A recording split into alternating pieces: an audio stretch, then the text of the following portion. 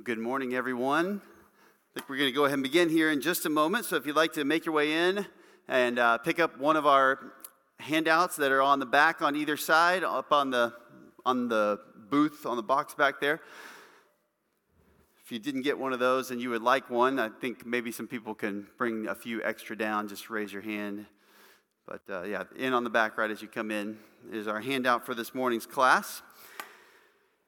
Just give you a moment to get all set.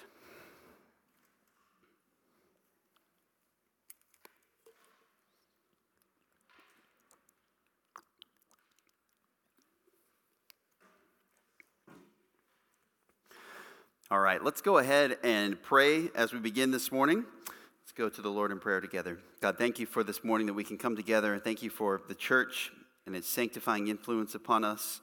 Thank you for the joy it is to be together with one another, and we pray that you would make it immensely joyful this morning. Thank you that we get to serve the Lord Jesus Christ, the one who gave himself for us to ransom us and to free us from our sins so that we could serve you with a clear conscience. We pray that you might help us to do that even this morning.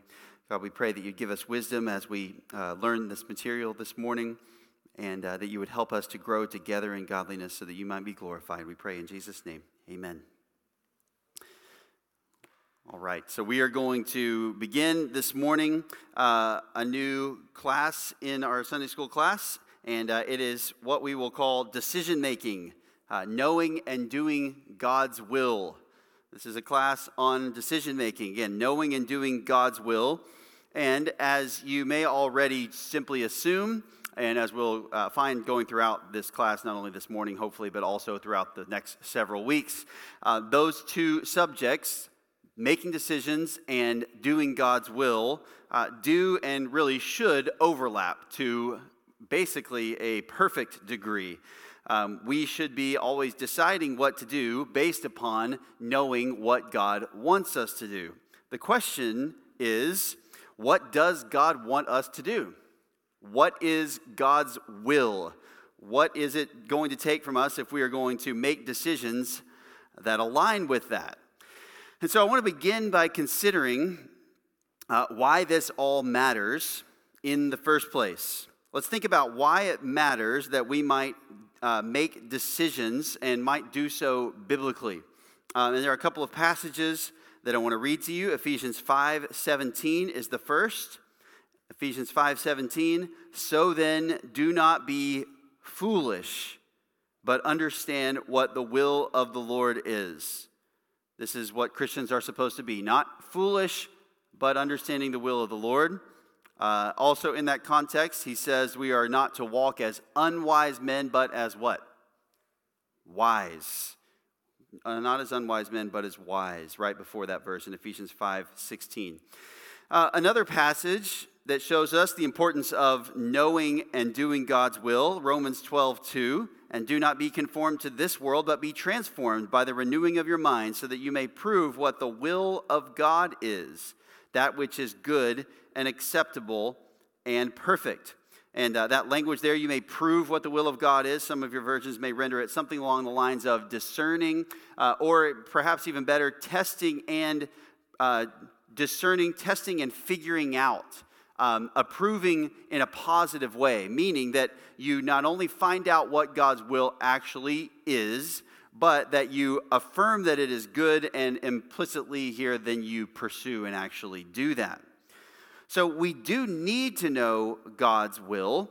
We need to know what the will of the Lord is. Why does it matter then the way that we make decisions? Tell me some reasons why it matters how we make decisions in light of the importance of knowing God's will, but really just for any reason. Why does it matter to have principles and to understand what the Bible says about making decisions? Just give me some answers.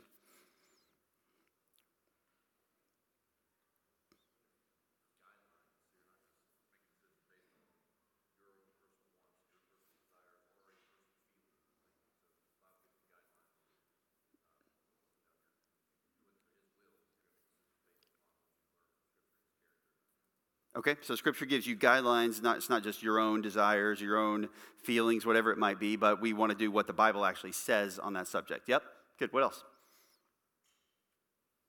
Why does it matter how we make decisions?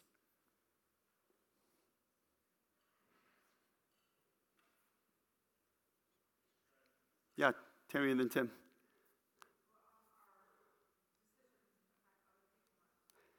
Yeah, our decisions affect other people. That's right.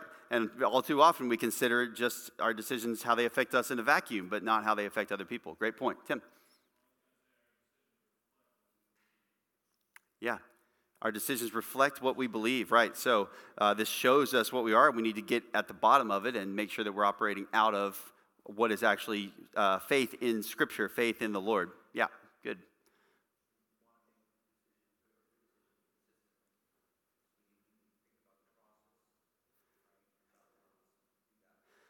Okay, yeah, so consistency comes from actually having a good process to do that. Yeah, so we don't just happen to make a good decision sometimes and a bad decision other times, but yeah, good decisions comes from having a well thought out biblical process. Yeah, good. What else? Why else should we give attention to how we make decisions?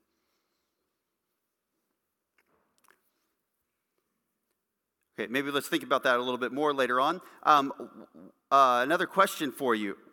What are some common approaches to making decisions or principles for making decisions among people who don't believe the gospel, among unbelieving people? People who aren't really concerned with Scripture, they just are unbelievers. What are some of the guidelines or principles or practices they use? Yeah, Shin. Follow your heart. Yeah, follow your heart. And what does that imply? But what the true self, what do you really want? And forget about what other people are thinking. Let's pursue what really your great dreams and aspirations are, and what you believe is going to be right over and above whatever standards people have held you to. Yeah. What else? Other principles that people who are not Christians use to make their decisions.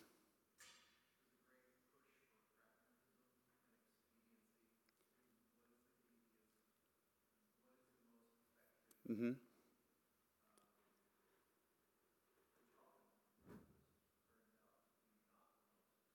Okay.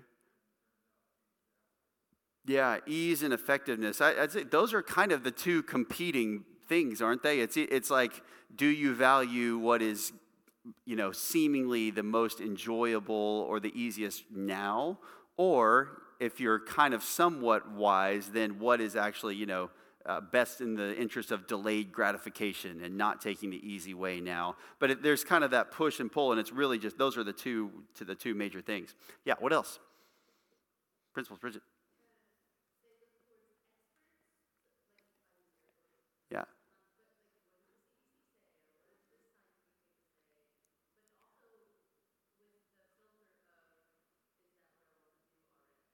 Okay.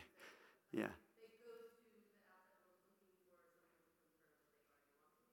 Yeah.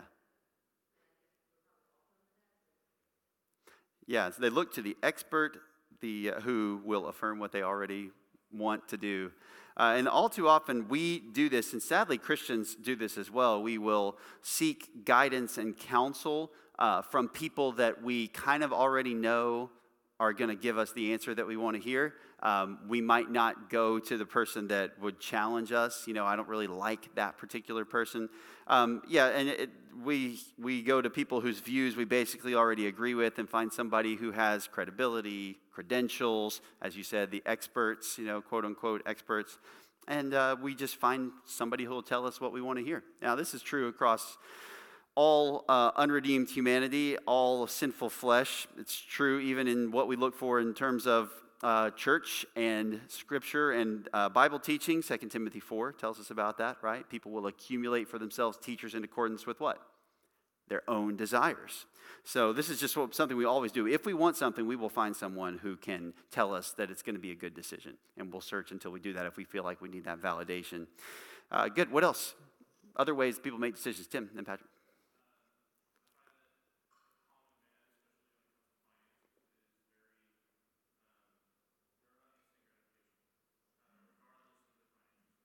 Mm-hmm.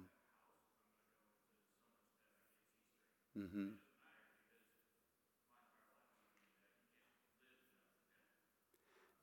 Yeah. So instant gratification without regard to the financial sort of downstream consequences of that. Yep, Patrick.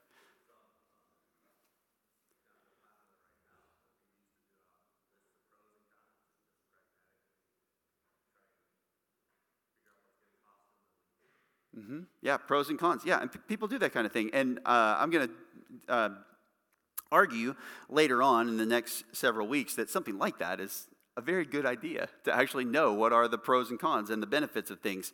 And that perhaps decision making is not quite as mystical as we often make it. And that there are a lot of things that we may have in common in terms of certain parts of the process with just anyone.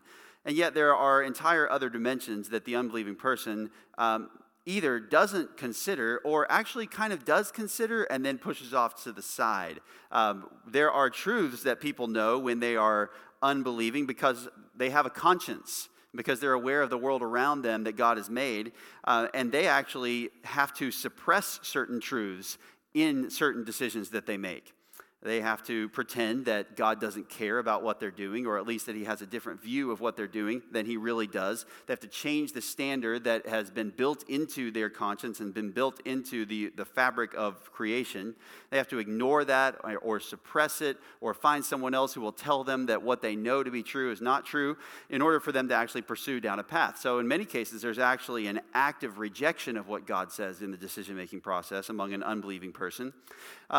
For a Christian, it should be the opposite, of course. We should be trying to find out what God actually wants. Again, Ephesians 5:17, we should understand what the will of the Lord is. We should, Romans 12:2, test and discern and approve of what God has said rather than rejecting it or being ignorant of it. So, yeah, those are a few things. Thank you for those as far as common approaches that people make in their decisions or to decision-making when they're not Christians. But I want to consider, kind of as we open up, the nature and the subject of the will of God, because this is right at the heart of everything. The will of God. What does God will? What is God's will? And then flowing from that, what is God's will for his people? So I want to consider some dimensions of God's will. We'll call it dimensions or angles on God's will, sort of facets of God's will, maybe another way to put it. Because I don't necessarily like to say, and you'll understand this, I don't like to say something like God has multiple wills. Okay, this is the way that this is sometimes expressed. You'll see what I mean here in just a moment.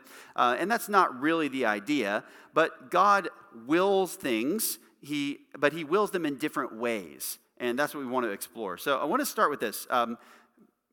The first thing to cover is God's moral will.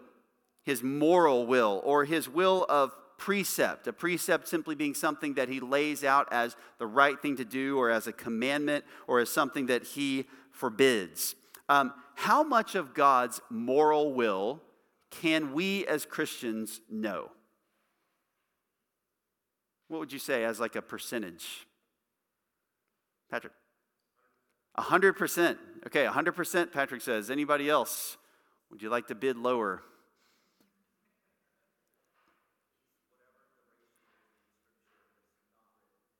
Okay.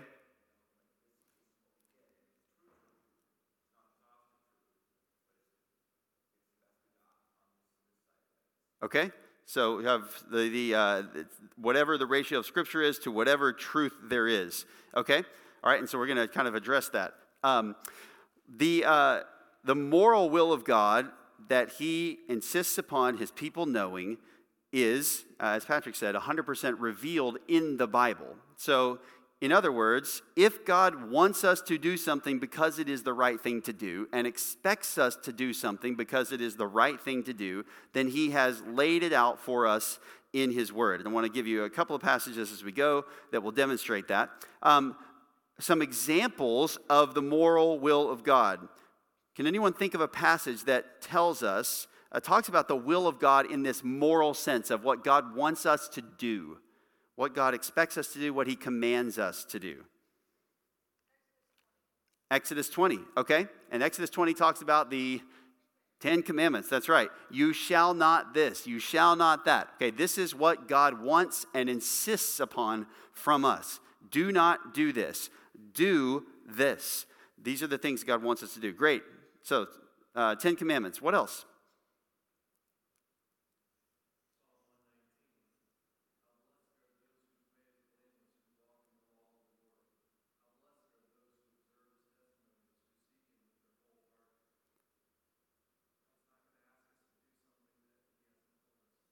Okay, so his testimonies, and yeah, as it goes through Psalm 119, where do we find those? They're in his law, they're in his word, they're in what he has written down. That's right. Yeah, go ahead. Mm-hmm.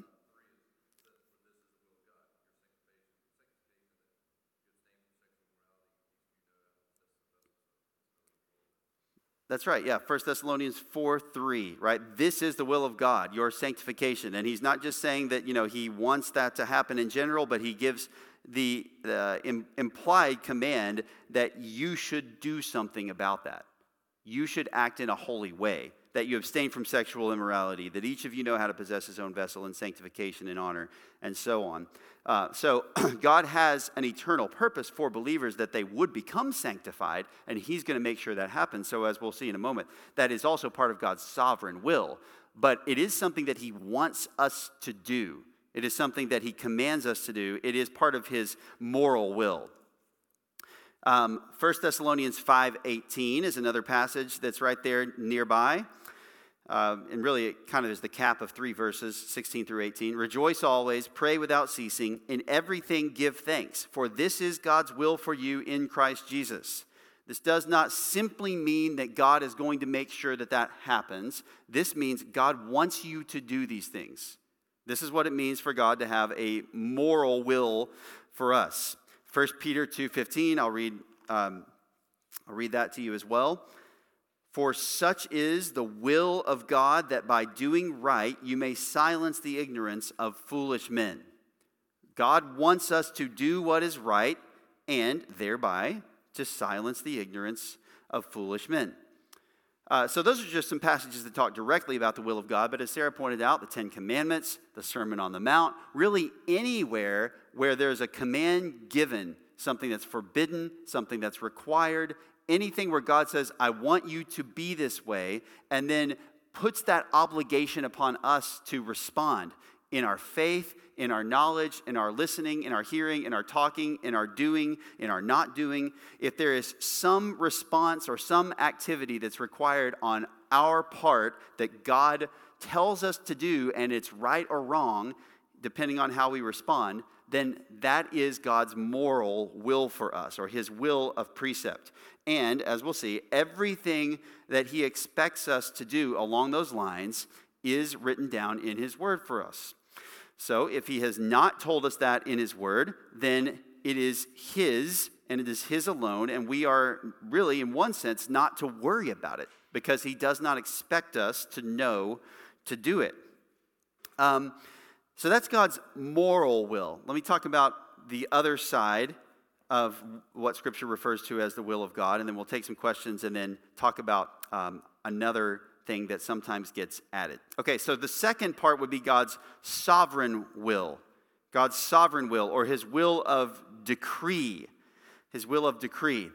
Now, the meaning of God's sovereign will, as opposed to what God wants us to do, the sovereign will of God would include anything that God either allows to happen or chooses to do. So everything that God allows to happen and or chooses to do. Basically, if it happens in God's universe, then in this sense, it is the will of God. Now, this is very different than God's moral will. When God's moral will is violated, that displeases him. When God's moral will is followed, that pleases him. But God's sovereign will is not really about every little detail of that pleasing him in every sense. Just let me give you an example of something that God intended to happen, that was his will to happen, and yet was very displeasing to him in certain ways. In Matthew 26, you're free to turn there, a familiar passage, I think, and a familiar story with regard to God's will. But in Matthew 26, Jesus is praying, and he says in verse 39 about Jesus, he went a little beyond them and fell on his face and prayed, saying, "My Father, if it is possible, let this cup pass from me. Yet not as I will, but as you will." Not as I will, but as you will. Okay, so this is one side of what God wants here. God has actually planned and God has made a decision that Jesus would go to the cross. There is, for Jesus specifically, the moral element of God's will, which was to obey that instruction that was given to him. Okay, so in this sense, for Jesus specifically, it was God's moral will for him to obey and go to the cross rather than running away or finding some way out. He was deferring to what God prescribed for him. So Jesus had what he would have liked to do in a vacuum, which was to not suffer. And yet he said, I'm going to obey everything that God has told me to do specifically as the Messiah, as the Son of God, having been sent into this world. Okay, so that's kind of on one side when it talks about God's will with regard to the cross. That is the moral side in a sense. But we also then see the other side of the equation when we go over to Acts chapter 2. And in Acts 2, verse 23, Peter is speaking to the Jews and he says this about the crucifixion. "This man, delivered over by the predetermined plan and foreknowledge of God, you nailed to a cross by the hands of godless men and put him to death." Peter goes on a few verses later, actually several, in verse 38. And he says to those same people, "Repent, and each of you be baptized in the name of the Lord Jesus Christ for the forgiveness of your sins." Repent of what? Repent of having nailed him to the cross by the hands of godless men. The Jews that Peter was speaking to on that day of Pentecost in Acts 2 were the people who had nailed Jesus to the cross by the hands of godless men. Something that was very displeasing in and of itself to God. Extremely displeasing. It was something that we know is displeasing because Peter told them they needed to repent of having done that. So in that sense, it was not God's will at all that they would crucify him. It was against God's moral will. It was evil. It needed to be repented of. But we learn from verse 23 that this was done by the predetermined plan and foreknowledge of God. God intended for this to happen. God planned, and in one very important sense, God willed that Jesus would be crucified. So at the same time, what you have is God being very displeased by something. He does not will for people to do evil, and yet in his sovereign will, he very much wanted this to happen and made sure that it happened. This was done according to the predetermined plan and foreknowledge of God. So what you have here then is a picture of both of these things going on. Man violating God's will of precept, his moral will, what is right and wrong, but God still being sovereign over everything and making sure that what he intends to happen, plans to happen, actually comes to pass. So the sovereign will of God is this. It is everything that God allows or chooses to do. Now, as opposed to the moral will of God, which is entirely revealed upon the pages of Scripture as far as we need to know, as far as God expects us to follow anything, the sovereign will of God is not so well known. We can know certain elements and certain components of God's sovereign will. Tell me, what are the portions of God's sovereign will that we can know? His will of decree. What can we know of what God wills in that sense? And how can we know it?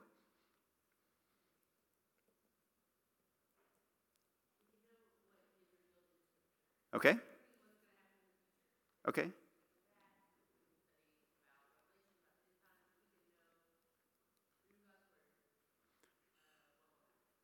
Okay, great. So we can know what he has revealed in Scripture, anything that he has told us in Scripture that he has done, and yes, we can even know things that have not happened yet with absolute certainty that are God's sovereign will.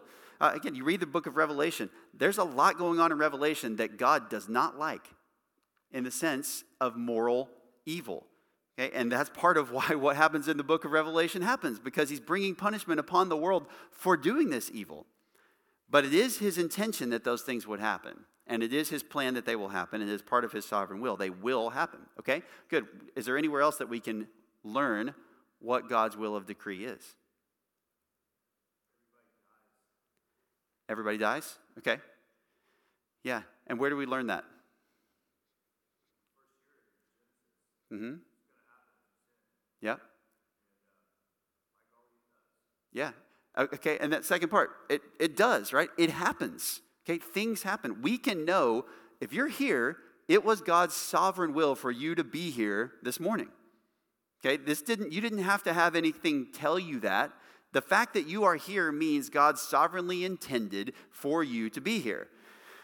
If you went yesterday someplace, just, I don't know, to do whatever you were doing yesterday, God intended in his sovereign will for you to be there. Now, God may or may not have been pleased with why you went and what you were doing. You may or may not have been following his will of precept in doing that. So you might have been doing moral evil, and yet in God's sovereign will, he intended or he planned and made sure that you were there. So God's sovereign will, his will of decree, is basically everything that happens. We can know things that happen then, and we can say, this was God's will. We can say it was God's will for these chairs to be put into this auditorium. We can say that it was God's will for whatever the weather is. We can say that it was God's will in that sense of God was and is and always will be in charge, and nothing happens outside of his control. Where we get into trouble on this, among other places, is interpreting those decisions on our own and interpreting those circumstances on our own to mean that God was only doing what we can see on the surface, or that God intends for us to have some moral takeaway from the fact that these other events happened. And we'll talk about this more later on, but interpreting providence, interpreting God's sovereign working throughout the normal course of history is a very dangerous game. And this is why we need Scripture, because we need something to actually help us to have an infallible interpretation of the world around us rather than our own interpretation of the world around us. In fact, this is exactly what 2 Peter 1 warns against when it says no prophecy of Scripture is ever given by human interpretation. What Peter is referring to there is the fact that prophets didn't just look at the world and say, well, this is what I think all these events mean. Instead, the Scripture is the Spirit of God making sure that they write down the proper interpretation of what's going on in the world and, of course, what will happen in the future. So we need to be very careful that we don't read into the things that God does in his sovereign will and say, that's what he wants me to do on the basis of that thing that happened. Again, we'll talk more about that a little bit later today and hopefully as we go along. A few passages that talk about God's sovereign will. A lot of this is based upon his language that basically is about whether God allows something to happen or whether God sort of, whether this results in happening, whether it simply results in happening. Romans 1, verse 10, Paul says, always in my prayers making requests, if perhaps now at last, by the will of God, I may succeed in coming to you. What Paul is doing when he says that is saying, I want to come to Rome. I desire to come to Rome. I don't really know whether or not this is pleasing to God in and of itself above going anywhere else. That's not really Paul's concern. He just wants to go there. He wants to preach the gospel. He has his reasons. But to date, God has not let that happen. God has not brought that about. So Paul says, I'm praying that God may actually allow and bring that about for me to go to Rome. The same thing happens in Acts 18:21 when he says, I'm going to return to Ephesus if the Lord wills. If the Lord wills. So these kinds of things, if God allows for this to happen. There are other things that God intends to do and make sure that he brings about, which is not really about what he tells us to do. Romans 9, for example. Romans 9, verse 22. Romans 9:22. What if God, although willing to demonstrate his wrath and to make his power known, endured with much patience vessels of wrath prepared for destruction? That word willing to demonstrate his wrath, that's the idea. God wishing something, God desiring something, and it's not that he is asking us to do it, it's that God is choosing to do this. God has this desire, and he is expressing it in time and space. He is bringing this about because he simply wants to. This is his act, his choice. It doesn't really have anything directly to do with whether or not we do something right or wrong. 1 Corinthians 12:18, God sovereignly distributes the gifts to the church just as he willed. This is what God chose to do. There are several others that I could mention. You might look at 1 Peter 3:17 or Ephesians 1:9 about some of the things that God either allows or the things that he's doing, that he reveals. There's one more. Let me show you this. James chapter 4. James chapter 4, starting in verse 13. Come now, you who say, today or tomorrow we will go to such and such a city and spend a year there and engage in business and make a profit. Yet you do not know what your life will be like tomorrow. You're just a vapor that appears for a little while and then vanishes away. Instead, you ought to say, if the Lord wills, we will live and also do this or that. But as it is, you boast in your arrogance. All such boasting is evil. What's the issue here? They are making plans as if their intention is actually the determining factor as to whether or not it will come about. And what James is saying is the trump card on everything is, does the Lord will for this to happen? And he's not telling them, you need to stop and think, is this a righteous thing or an unrighteous thing that I'm doing? Now, that's implied in anything that we do. We should do something right. But James is not telling them, hey, guys, you really should consider whether that city you're going to is the one God wants you to go to. Or you really should consider whether this is a good thing that you're going after. Again, we should try to make sure we're doing the things that are moral as opposed to immoral. But what he's saying is, you're just talking like you're going to keep living. And you're just assuming that. And that's not what you're in charge of. Only God is in charge of that. And you're talking like these plans of yours can happen as if your intention is the only one that matters. He says, no, God's will is what you need to make sure that you're thinking of all the time. So it is that people will often append the initials DV, you know what I'm talking about, to a lot of things, DV. It is short for, and I may get this a little bit wrong, but basically the gist is the Latin term for Lord willing, if the Lord wills. James 4:15, if the Lord wills. So instead of saying this will happen tomorrow, we say this will happen tomorrow if the Lord wills, Lord willing.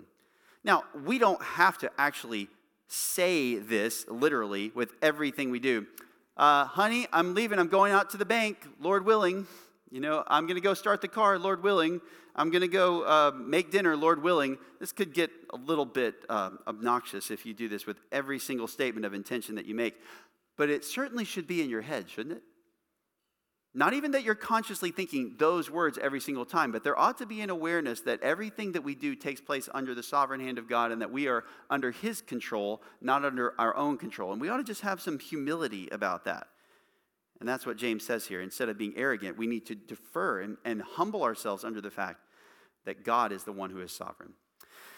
A passage that summarizes the difference between these two things is Deuteronomy 29:29. Deuteronomy 29:29. The secret things belong to the Lord our God, but the things revealed belong to us and to our sons forever, that we may observe all the words of this law. There are a lot of things that are secret. God has not told us certain things about himself. God has not told us certain things about his plans for the future. God has not told us certain things about why this event happened, why that event happened, why did this tragedy strike here, why did this good thing happen here, why did these people meet, why did this thing happen in this situation. He hasn't told us those things. They are secret. But the things revealed belong to us so that we may observe all the words of this law. So whatever God has told us, we're supposed to carry these things out faithfully. Okay, questions about these two so far, about the sovereign will of God and the moral will of God. Again, these terms are just It's hard to pin down exactly what the best kind of terminology would be, but hopefully that gives you a little framework. Questions about that? Yeah, Cindy. Mm-hmm. Mm-hmm. Mm-hmm. Mm-hmm.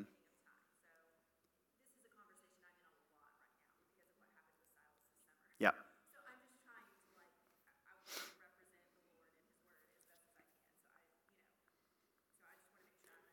Yeah, yeah, permission versus just making it happen. I probably would actually I would use the language of both sides of that. That he allows people to do things that go against his will, and that he also is involved in every single thing that happens, so that he makes sure that he brings about a particular end. And Ephesians 1:11 would be an example of that, how he works all things according to the counsel of his will. Another example that you guys should know would be Genesis 50, verse 20, where Joseph had been sold into slavery, and they're worried that he's going to take vengeance on them now that he's in power and their father is dead. He says, "As for me, you meant evil against me, but God meant it for good in order to bring about this present result, to preserve many people alive." God intended this to happen for good, even though it was an evil act. God made sure that this happened. It's very obvious, too, throughout the course of the story, that this didn't just happen. This is clearly God at work here. So, yeah, and even Jesus going to the cross, he made sure that this happened. So, yeah, the idea of allowing would be more of like moral permission for people to do whatever they ultimately choose, in the sense of not, people are allowed to do evil within what God makes sure happens. So, does that better clarifying what you're after?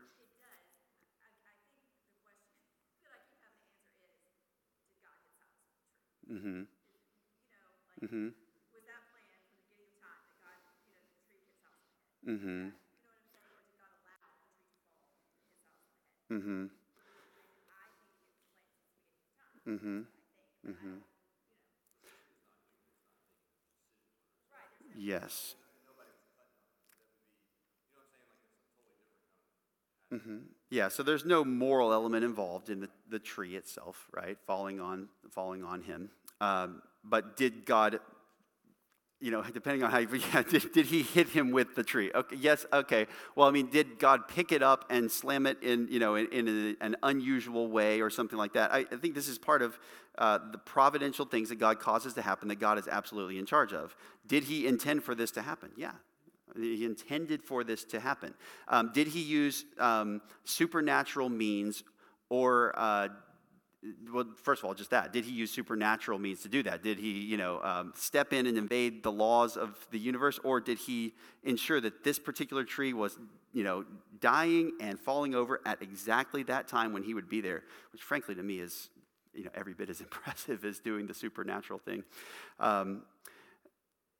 Yeah, so I've lost my train of thought a little bit on that. But did he hit, I don't know that I would necessarily use that language exclusively anyway. Like, I think in a certain sense, God does everything that happens. Did God bring us here this morning? Yes, he did. And so in that sense, yes. Did God, there's a way in which we can take... There's a way in which we can take things and only want to see one side of it. So like when people are asking, did he do this, right? There's a way in which they kind of reduce it down to their particular moral qualm or moral issue. And I think part of understanding God's sovereignty is making sure that we frame it in the way that he does, as opposed to the way that we might want, the narrow thing that we might want to focus on. Just as an extreme example of that, people will go and say, does God create people to go to hell? Right? He will put them in that term. And then they will reduce that to the logical steps of, well, God created these people, God knows the future, he knew what they would be like, and he knows that he's going to send them to hell if they don't repent and believe the gospel. So therefore, God made these people to send them to hell. And that's kind of like the only window that they can see it through. And what I'm saying is the same thing with regard to events that happen to us, a tree falling on your son, whatever it might be, that in a certain sense, yes, it's true. God hit him with the tree, right? But there's just a way that we ought to fill that out in talking about it, that it needs a little more nuance. You know what I'm saying? Yeah. So if that, I don't know if that helps you respond to people directly that are asking you that, but I would just simply say on something like that, first of all, recognizing God is in charge, no accidents happen in that sense, that God intends for good for his people, that God is able to use these things for his good, and that God uses all kinds of means, whether they are immoral people, moral people, natural, quote-unquote, things, natural disasters, whatever they might be, to bring about what he wants. So he's not limited in any of those things. So is that kind of what you're going for? Okay.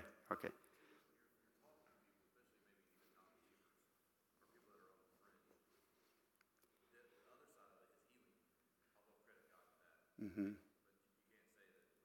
Yeah.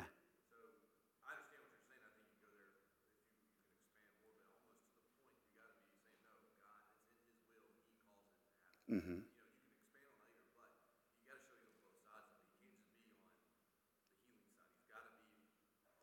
Yeah. Yeah.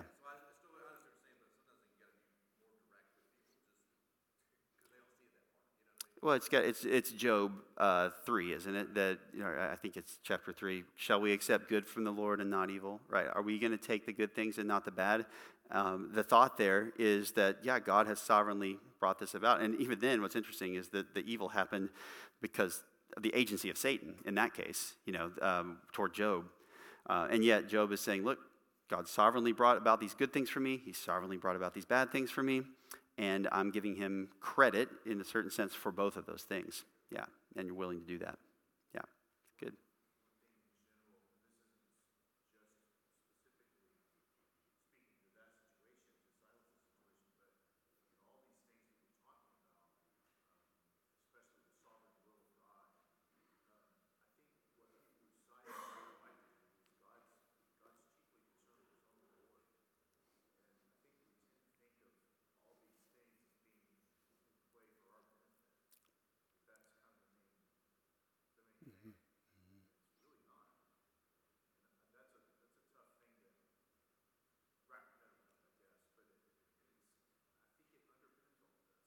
Mm-hmm.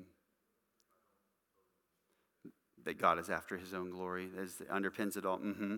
Mm-hmm. Now, the wonderful thing about that is, for a Christian, that on the scale, on the time frame of eternity, that he has bound up his glory in the good of his people. So we can know that even the worst thing that happens in this life is part of his good intention for us. This is Romans 8:28, right? God causes all things to work together for good to those who love God, those who are called according to his purpose. And so we are able to say that God not only seeks his glory first and foremost along with our good, but also that he has promised to do that, and that if he does not bring about our eternal good through these things, if we're Christians, then he actually will not receive the glory that he deserves. So we can take comfort in that, knowing that God's intention to glorify himself and his intention to do good for us as Christians are in zero way at odds with one another. So now, as far as the ranking and the structuring of those things, God's glory comes first. And in terms of this is why all things exist. And yet it's just wonderful that we get to ride along on the coattails of that pursuit with a God who truly loves us in every way and does good for us. So, yeah, good thoughts. Yeah, Philip.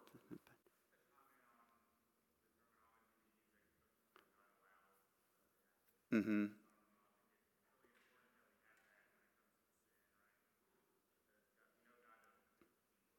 Mm-hmm.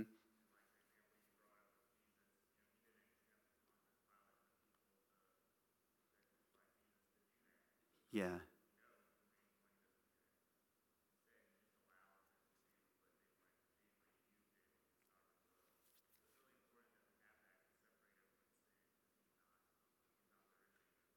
Mm-hmm. Yeah, there is allowing, right? Allowing is an essential component because there is permission to do something, and again, not moral permission, but just simply permission. Like, I'm not going to stop you from doing that evil thing. So that's one element of that. That's right.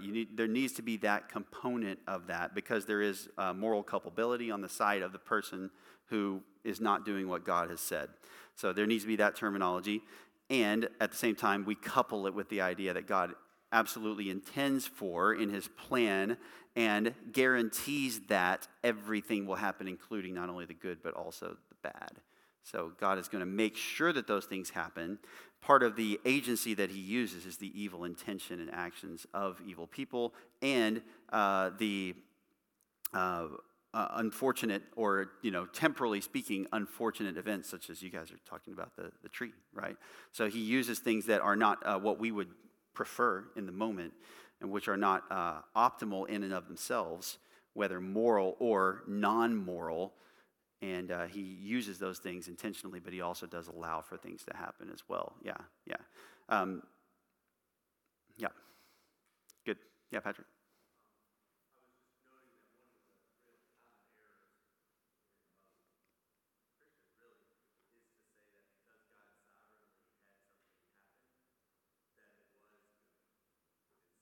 Mm-hmm.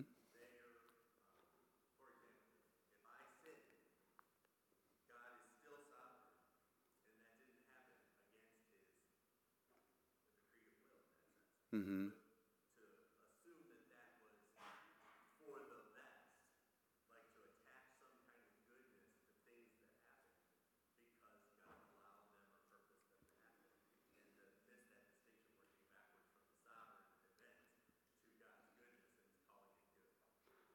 Yeah. Can you think of any specific examples of that? Because I agree with you. That I do hear that, but I'm just having trouble putting that into. It's okay if you can't. I just think that might help because I'm trying to think of some as well. Yeah. Yeah. Mm-hmm. Mm-hmm. Mm-hmm.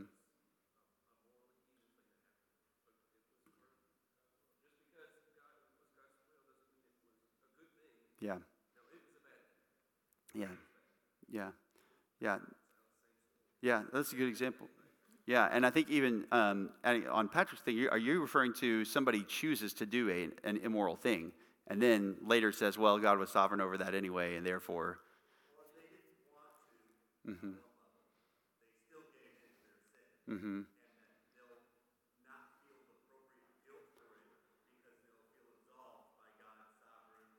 Yeah.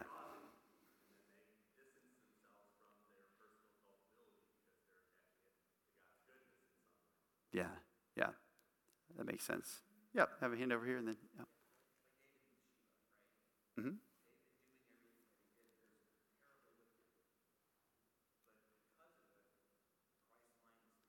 Mm-hmm. Yeah. Yeah. So God can still use all kinds of things, can't he? And that's one of the amazing things about God is he actually can use evil men's acts to bring about his intended purpose. Again, Joseph is an example of that. You meant it for evil, my brothers. God meant it for good. The cross, they meant it for evil. They were trying to get rid of Jesus. God intended this, obviously, for even greater good. Bridget, does he?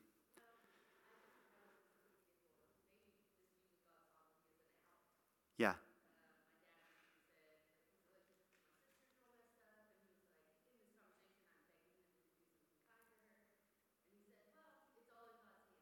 Mm.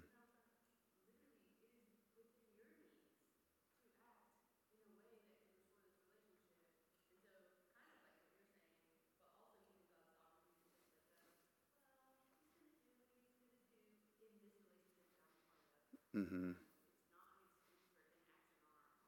Yeah.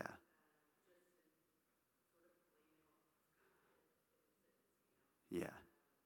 Yeah, blame it on God as an excuse to not, as if you didn't contribute and as if you can't do anything about it yourself. Yeah, it's kind of the supposedly sanctified version of it is what it is. This is what it's going to be.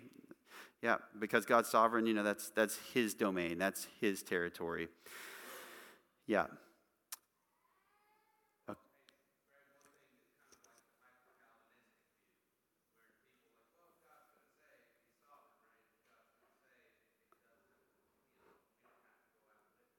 mm-hmm.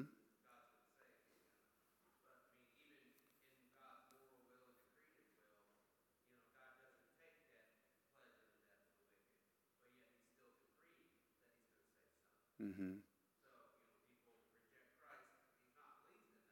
Mm-hmm. Yeah.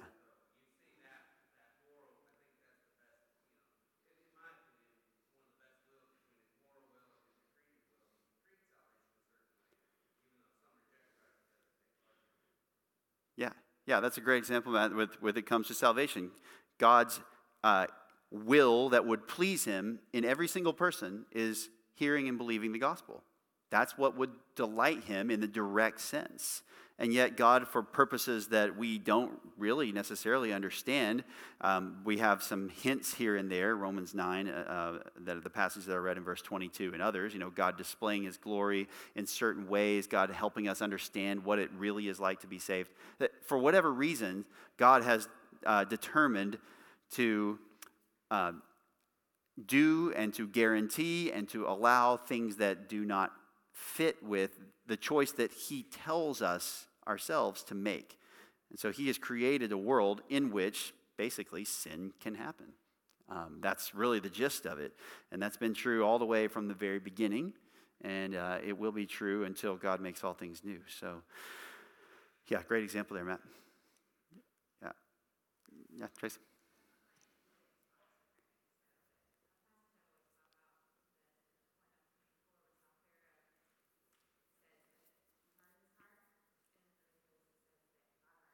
Mm-hmm. Mm-hmm.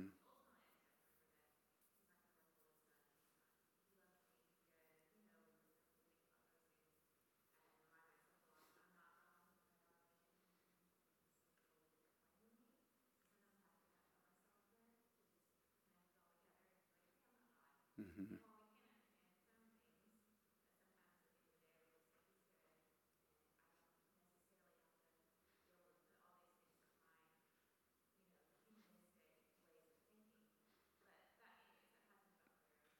Mm-hmm. Yeah, about him. Yeah, Pharaoh hardening his heart. If I recall correctly, that in the account in Exodus of Pharaoh hardening his heart and his heart being hardened, 5 times it says that Pharaoh hardened his heart. 5 times it says God hardened Pharaoh's heart. And it's basically just telling, it's giving you, okay, this is this angle on what's happening. This is this angle. Here's this part of it, and here's this part of it, and both are true. And actually, in both these cases, it would seem to me that both things are happening. But there is human responsibility for the evil, and then there is God's sovereignty in being able to do these things, being able to do whatever he wants. So this is, God's sovereign will and then God's moral will. In that case, being violated as part of God's sovereign will. In other cases, people do respond in godly ways. And that's what we want to be doing. Now, we will have to pick up next time on something. I just want to give you a little bit of an idea of where we'll be going with this. There is in the mind of many, many Christians, a certain kind of third will of God, a third category of the will of God that people look for, which is what we will call God's individual will for your life. And I'm going to argue that this way of thinking is not in line with the Scripture and is not something that you should be seeking after, and that there is an alternative path for doing what God wants you individually to do. So we'll talk about all of the different ways that people express this. I mean, just a couple of these would be something like, the safest place in the world is right in the middle of God's will. Have you ever heard phrases like that? It is, I don't want to be outside of God's will for me. I want to find God's will for my life. And sometimes where that goes is not that we would understand who God is and his sovereignty as much as it's been revealed. It is not that we would know what God expects morally of all Christians and thereby for us, but that there is some type of discoverable plan. It may be hard to discover. It may not be as certain as some other things, but there's something out there that God wants me to know. And if I don't do it, then I'm either sinning or I'm missing out on God's best for me. And so I've got to find it. And there are all kinds of ways that people try to find that we'll talk about. But that is the idea. Again, I would argue this is an erroneous way of understanding God's will, but the idea of God's individual will for your life. And I'll address that and all kinds of reasons why we might object to getting rid of something like that. I want to show you how much God does still care about you and does still care about every decision that you make along the way. But we'll talk about that particular view next time and what the Bible has to say about it. So let me close us in prayer for this morning, and then we'll come back next time. God, thank you for this time together today. Thank you that you have revealed yourself so deeply, so broadly in your word. Give us an earnest desire and ability to understand what you have said and to know what you have said. And help us to submit to you and to do what you have said, to say, not our will, but yours be done. That whatever you command, whatever you instruct, we will follow there. And that we will trust whatever your sovereign will is. And we pray that you would be glorified in our response to that. We pray in Jesus' name. Amen.